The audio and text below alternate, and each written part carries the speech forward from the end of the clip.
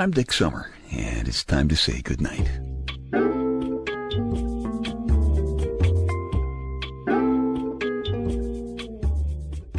This is a quiet place to rest your head, a safe place to hide a hurting heart, a gentle place to fall.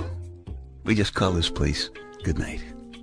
I am sitting here in my big, manly, comfortable black leather papa chair in my living room, and I am pleased to tell you that I'm a whole lot better than I was last week, when even with my most manly manipulation, I couldn't open a jar.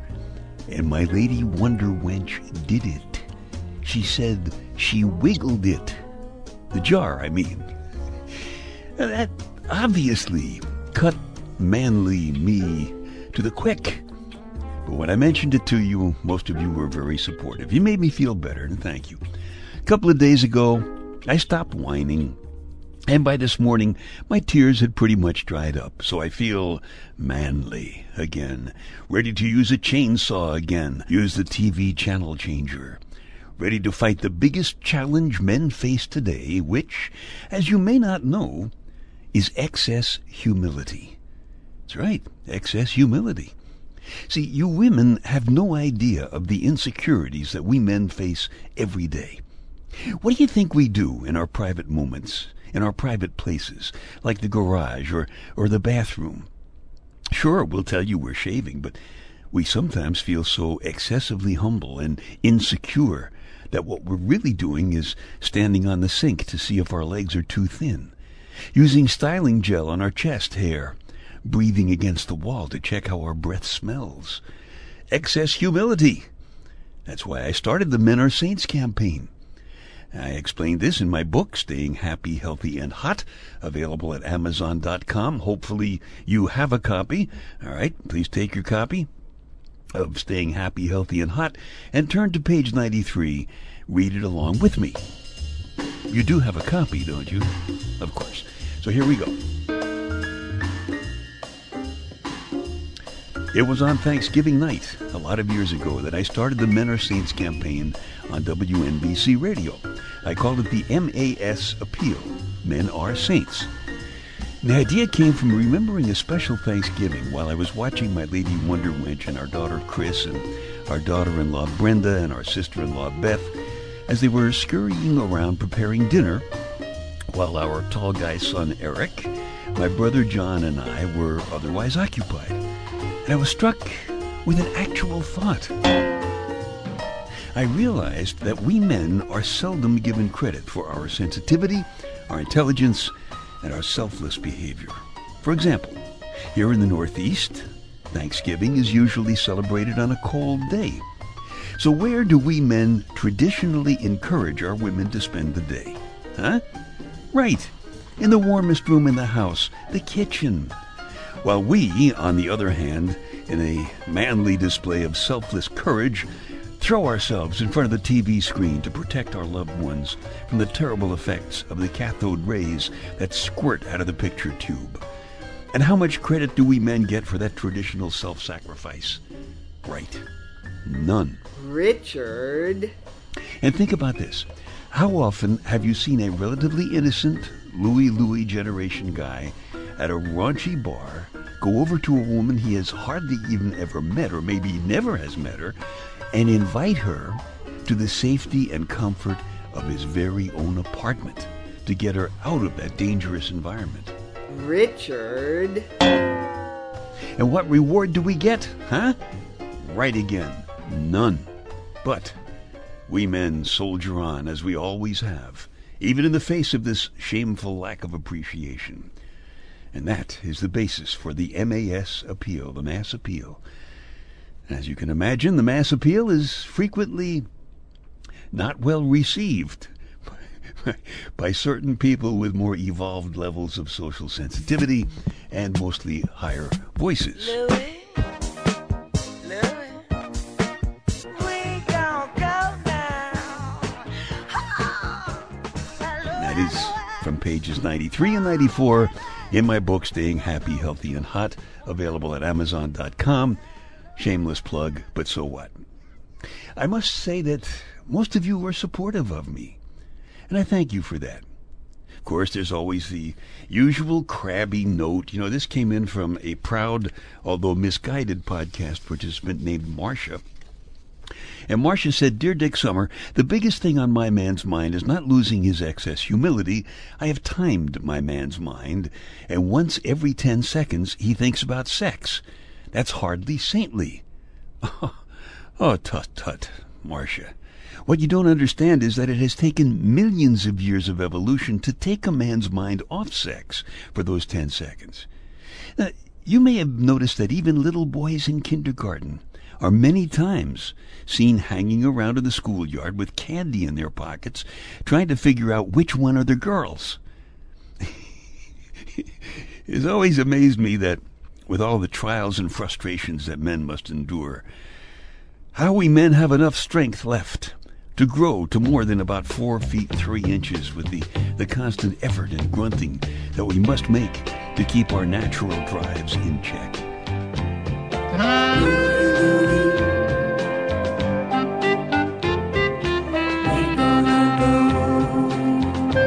Guys are simple.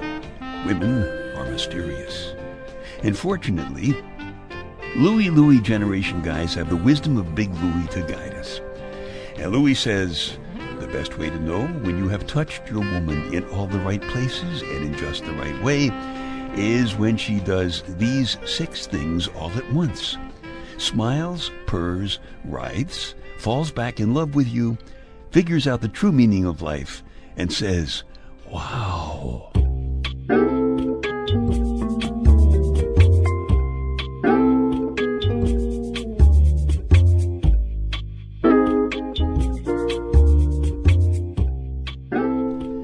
Dick's Details, a bunch of totally unimportant stuff for you to stuff in one ear so you can squeeze the important stuff that's keeping you awake out the other ear and you can nod off comfortably to sleep.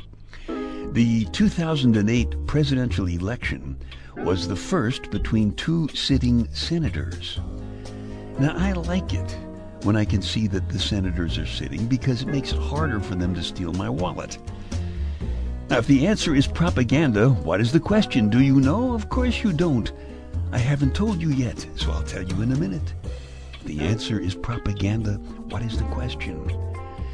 There is no constitutional way to remove an incompetent Supreme Court justice from office. I've noticed that. The UN Security Council president is rotated every month, which is very good because otherwise you get flat on one side, you know? All right, so if the answer is propaganda, the question is, what do you call a politically correct duck? A propaganda. Dick's Details. They take your mind off your mind. Hey, a little housekeeping here, if you don't mind. If you like these podcasts or my spoken word CDs at dicksummer.com, or my book, Staying Happy, Healthy, and Hot, available at Amazon.com. Would you tell a couple of friends, please? Because they might like them too. And as I said, you would be doing me a favor. So, thank you very much. Big Louie says men must be careful of the effects of exceptional lovemaking. If you're not used to it, he says, after the 3rd bout of lovemaking within 2 hours, you may find it difficult to bend over and touch your partner's toes. After the 4th bout, in that same length of time, you may forget your zip code. And any more than 4 times on an especially steamy or icy night, you and your partner might well hydroplane into another room, or in an extreme case, into the house next door. Do be careful. Of course, not all guys, I must admit, suffer from excess humility.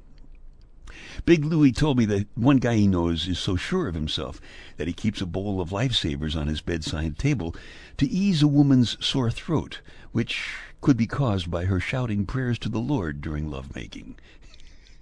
And some guys just say it with flowers, and that works too. Since very early this morning, you've been looking at that rose, bravely poking its soft, beautiful, fragrant head out of the soda bottle on your kitchen countertop. You're a private duty nurse, a single mother, and a graduate school student. That's 3 full-time careers that you have to juggle without dropping or missing any part of any one of them. It's tough. You've been stopping at a convenience store halfway into the early morning commute to grab a cup of coffee. It keeps your eyes open and your mind in gear so that you can get home safely from your all-night nursing job. The young guy at the counter can't take his eyes off you. He looks like he's in his early 20s. It's almost funny, but not quite. Even if you wanted to, you don't have time to get involved. And that's true, but it's also an excuse. The intensity of your own sensuality has always frightened you a little bit. Your body used to scream so loud for touches and being held and making love that you couldn't hear your mind warning you about consequences and guilt. Sensuality speaks in its own language. It uses words like unbutton, unfold, unashamed, breath, sweat, caress, unprotected.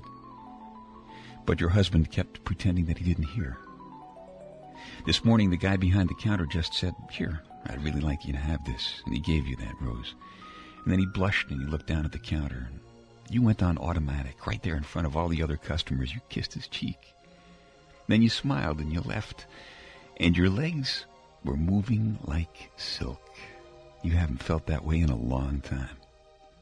All the way home, you let yourself pretend that you were the heroine in a romance novel, kind with a pink cover and a big caption that says, "Her thighs went tight against his strength drowning in her delicious wet fire.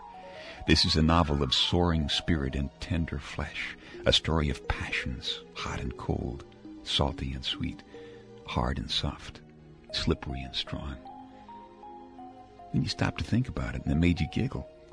For a long time, the sexiest thing you've done was just eat a dish of rich ice cream slowly. And that makes you begin to wonder if you could take a lesson from that rose and let your head pop up bravely out of all of the feelings you've kept bottled up. Once upon a time, you felt fragrant and beautiful and soft. And since very early this morning, you've been thinking, maybe you could again.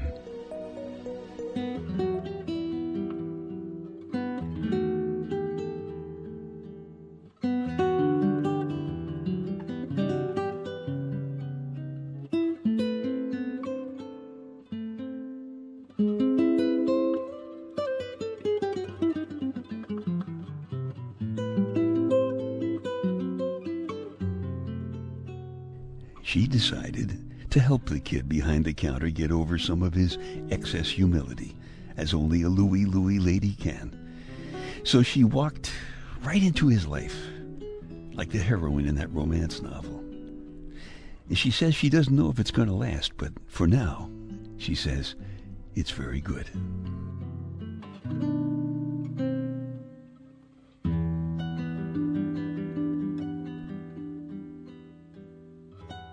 The story is called A Single Rose. It's from the Night Connections personal audio CD. If you like it, you can just keep this podcast, or if you want a fresh copy, go back to dicksummer.com, check out the Night Connections icon on the home page. Excess humility, a terrible, terrible thing. The smart guys in the white lab coats tell us that for some guys, making the first move in a romance actually can burn off as many as 35 calories. I would think that if a guy is very shy, that could shoot up to somewhere around 235 calories or more very easily. And you know, it doesn't make life any easier when you push a girl's doorbell and it plays I Love a Parade. But no matter how pretty and popular she is, Big Louie always says, no more excess humility, guys. Never tell her she's too good for you. Let that come as a surprise.